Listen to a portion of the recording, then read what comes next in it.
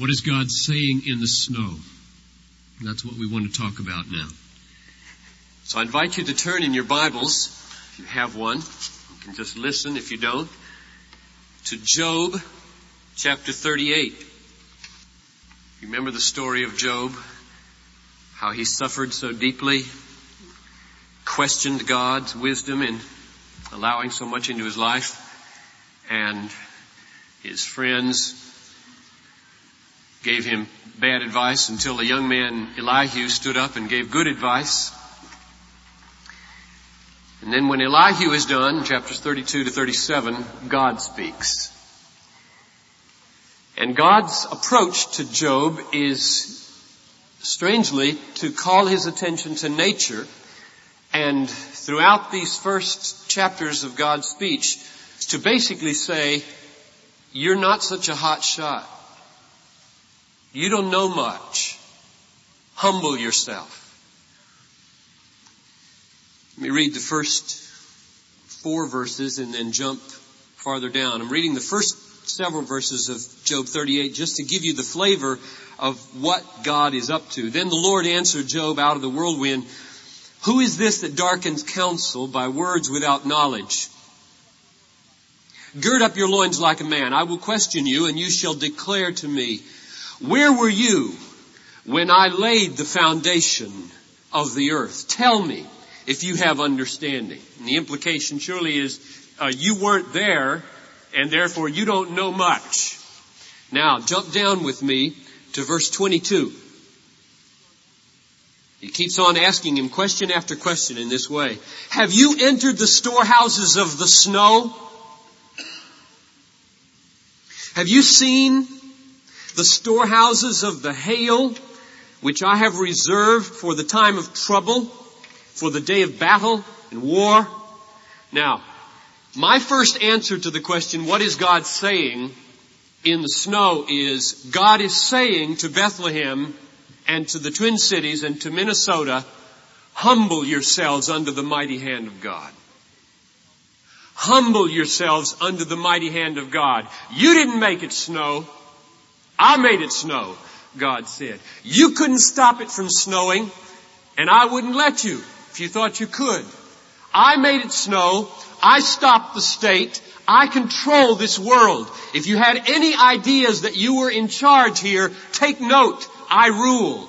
Humble yourselves under my hand. I think that's the first point God wants us to hear from Job 38, echoing off of the snow outside. Have you entered the storehouses of the snow? Have you seen the storehouses of the hail? You haven't entered in. You haven't taken charge. You don't run these skies. You don't move the wind. You can't control the wind. And where I position my clouds, I do. Minneapolis, on your face before me. I am God. We are absolutely dependent on God for everything. Jesus said in John 15:5, "Without me, you can do nothing. I give to all men life and breath and everything." Turn with me, if you want to James chapter 4. There's a word about arrogance in James, which is the opposite of humility. And arrogance shows itself in our lives in a surprising way. And it has to do with snow and whether you get to where you're going. I'm going to have you raise your hand. If you had to change your plans in any way because of this snow, would you raise your hand? Okay. This is a relevant text then. James 4:13. Today or tomorrow, come now, you who say today or tomorrow, Thursday, Friday, we will go into such and such a town and spend a year there and trade and get gain, whereas you don't know about tomorrow. What is your life? For you are a mist that appears for a little time and then vanishes. Instead, you ought to say on Thursday, If the Lord wills, we will live, and on Friday we shall do this or that. As it is, you boast in your arrogance, and all such boasting is evil. Now, what's the arrogance in this text?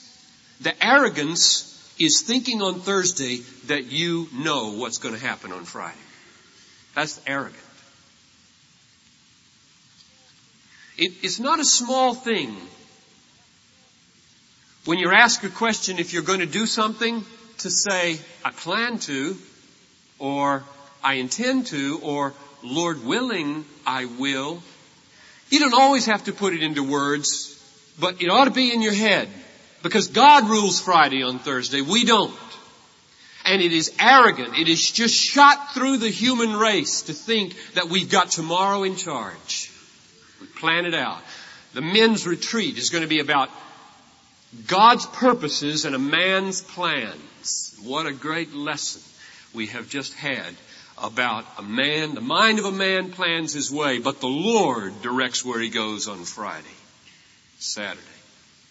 So the first word spoken by the Lord last Thursday night was, humble yourself, Minneapolis. Open your eyes to the fact that I'm in charge, and if you do anything this very afternoon, it'll be because I ordain it and work it. Secondly, turn with me back now to Job 37.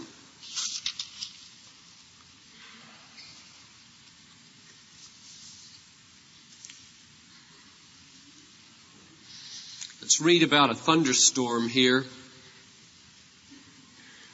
Starting at verse 1, thunder and rain and snow. Job 37:1. At this also my heart trembles and leaps out of its place. Hearken to the thunder of his voice and the rumbling that comes from his mouth. Under the whole heaven he lets it go, and his lightning to the corners of the earth. After it his voice roars, he thunders with his majestic voice, and he does not restrain the lightnings when his voice is heard. God thunders wondrously with his voice. He does great things which we cannot comprehend.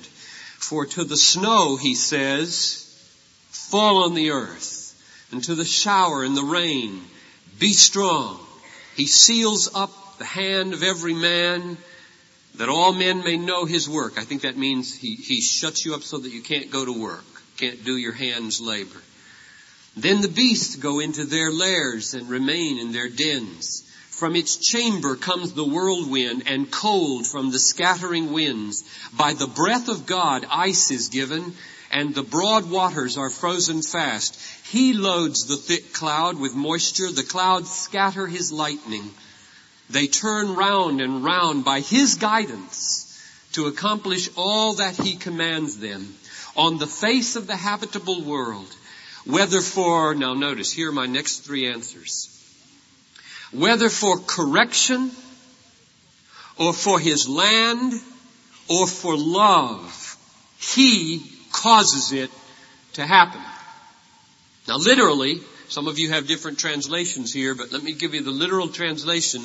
It's whether for the rod, and then some paraphrase correction and other things, rod, or for his land, or for love. It's three distinct or phrases, no matter what the NIV or other translations do by way of paraphrasing to fit them together. It's three things. Rod, land, love.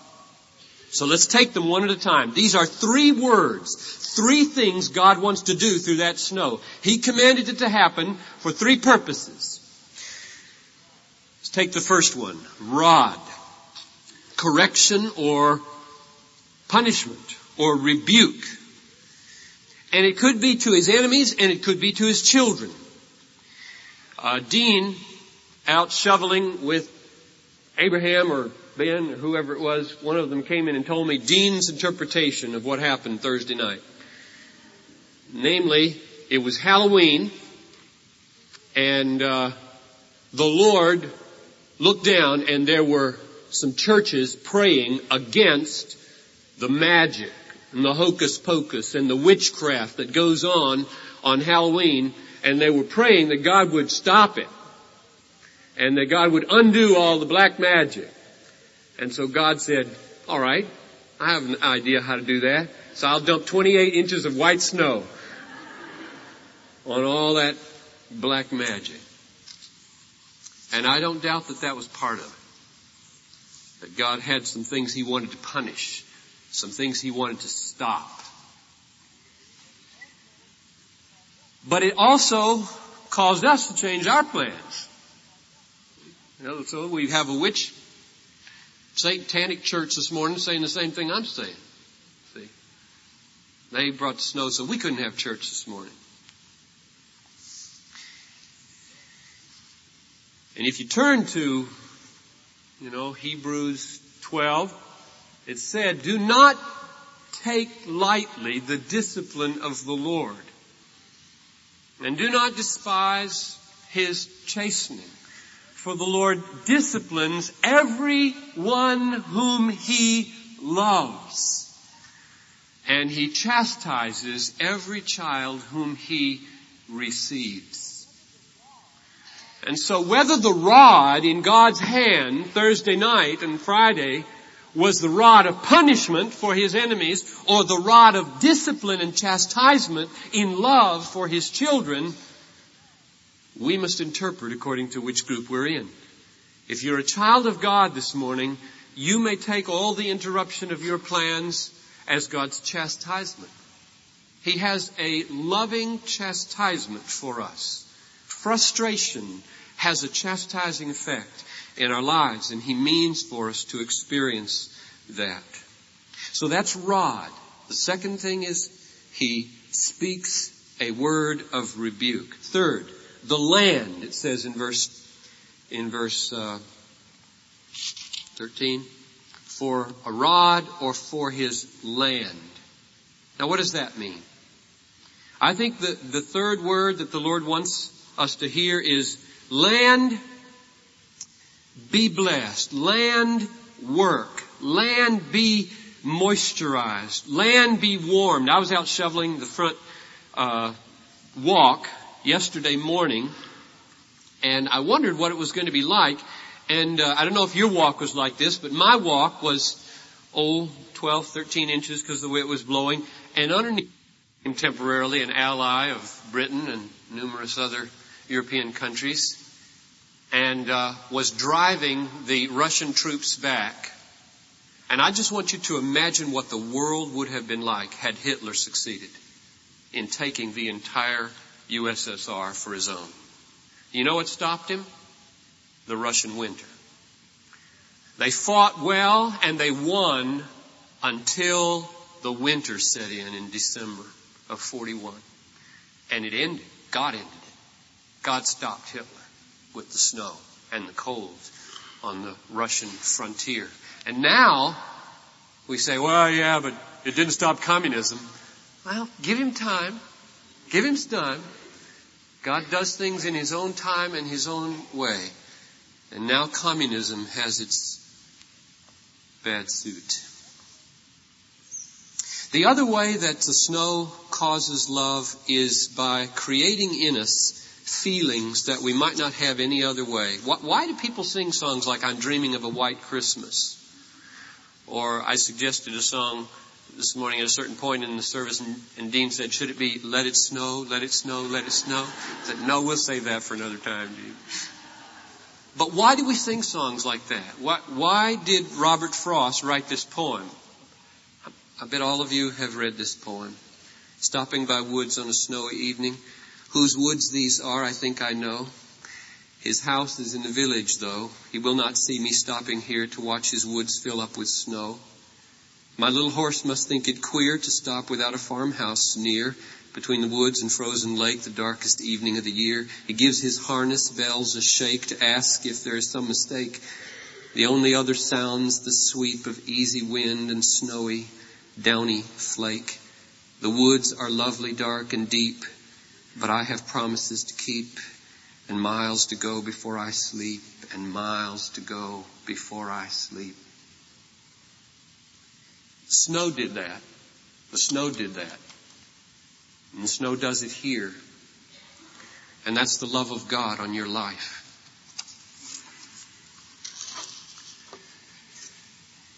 So that's the fourth thing God is saying. Feel loved. The fifth thing He's saying is, echo back my excellency, O world. We read Psalm 148. I think it'd be good to just look at two of those verses again. Psalm 148.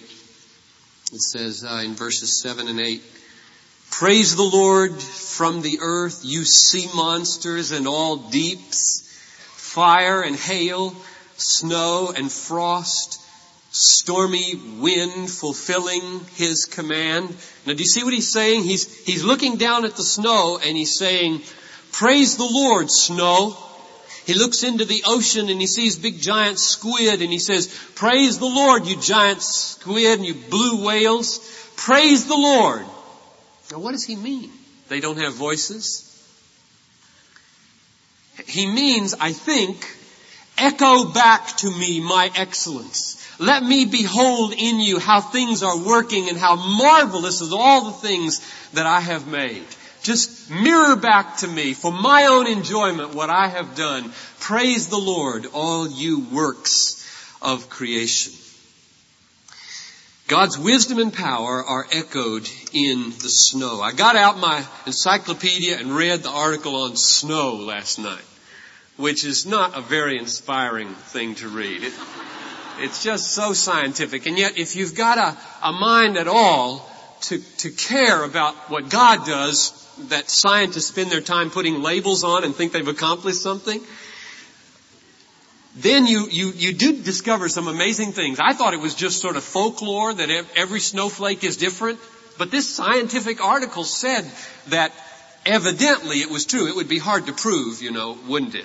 No test tube would ever work to prove that every snowflake is different. But they said that it's likely the case, and there are needles, and there are columns, and there are plates, and there are little things called grapple, which I have no idea what that is.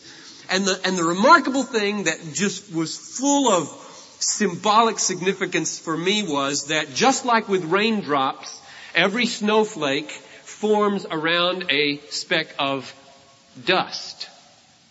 I thought, dust, yuck. I don't like dust.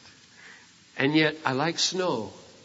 And every snowflake is God's encasement of dirt.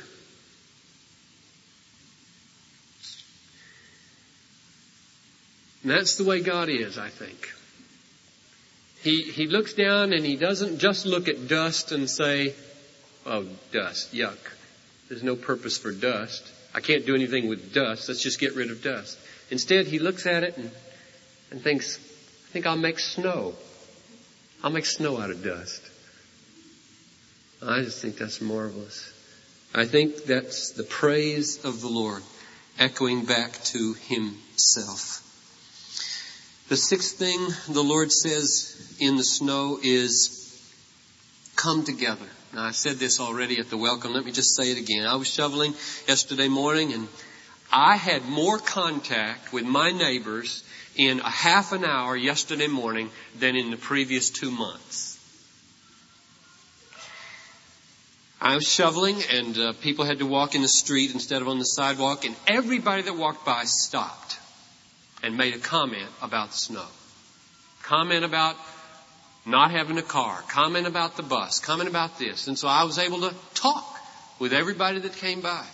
Snow made that happen. Snow brings people together. Shared hardship brings people together. One old man that I've befriended here at the church and in the neighborhood came walking down the street in his slippers and in his old coat with a staff and with drool frozen on his beard, and said he and his wife had no food and the check didn't come because the mail didn't come, so they had no stamps, and could get some help through the weekend. And we gave him a bag of groceries, and he went happily on his way and said, "Now we got food in the house. Thank you, Reverend." And then there were the people to push out, because 18th Street wasn't plowed. And boy, you want to make Jesus known, you can just send your 14-year-old out. No. I mean 16-year-old.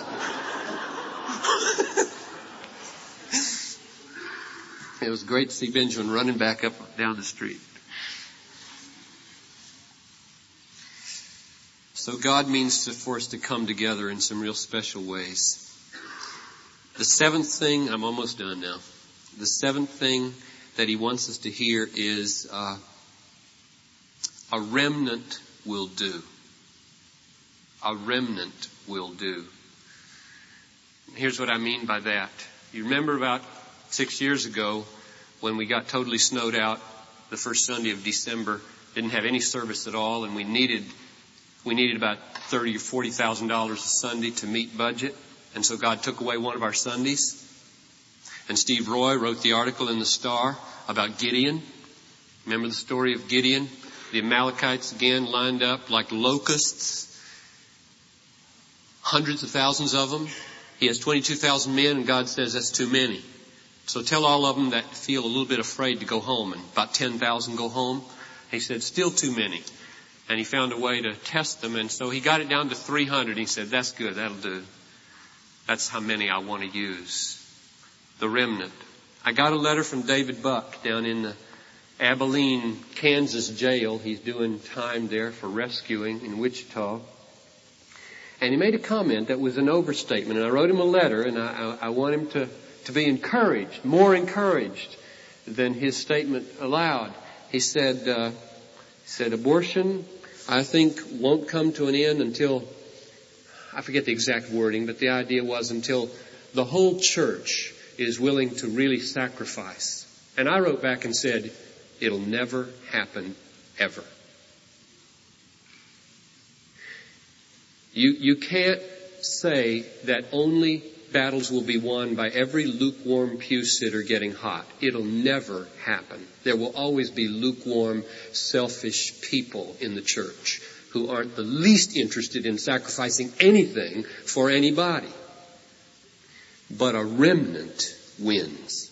That's what I wrote to us. It doesn't take the whole church. It never has taken the whole church. It won't take the whole church to finish the Great Commission. It'll take a remnant. A faithful, red-hot, wild-eyed, sacrificing remnant will finish the various jobs that need to be done. So don't be discouraged if you look around, David, in the churches of America and see a lot of self-satisfied people who just want to be comfortable and secure and not take any risks at all for anything, let alone saving babies from being chopped up in pieces. The word about the snow is a remnant will do on Sunday morning. We don't need everybody here. A remnant will do for whatever cause that needs to be done. If the remnant is white hot, if the remnant is alive, if the remnant has seen God and loves Him, the remnant will win Gideon victories when the snow cuts our forces. And finally, the eighth thing, which leads us to the table now, is I think the Lord is saying, be still, and look at the symbols all around you of purity. Come, let us reason together, says the Lord. Though your sins be like scarlet, they shall be as wool. Though they be red like crimson, they shall be as white as snow.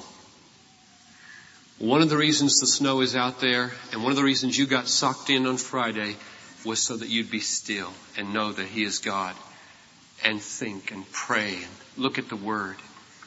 And so I want us to close the service at the Lord's table with a sense of stillness. I want you to go to the table now, asking the question, how have I been loved in these days? How have I been disciplined in these days?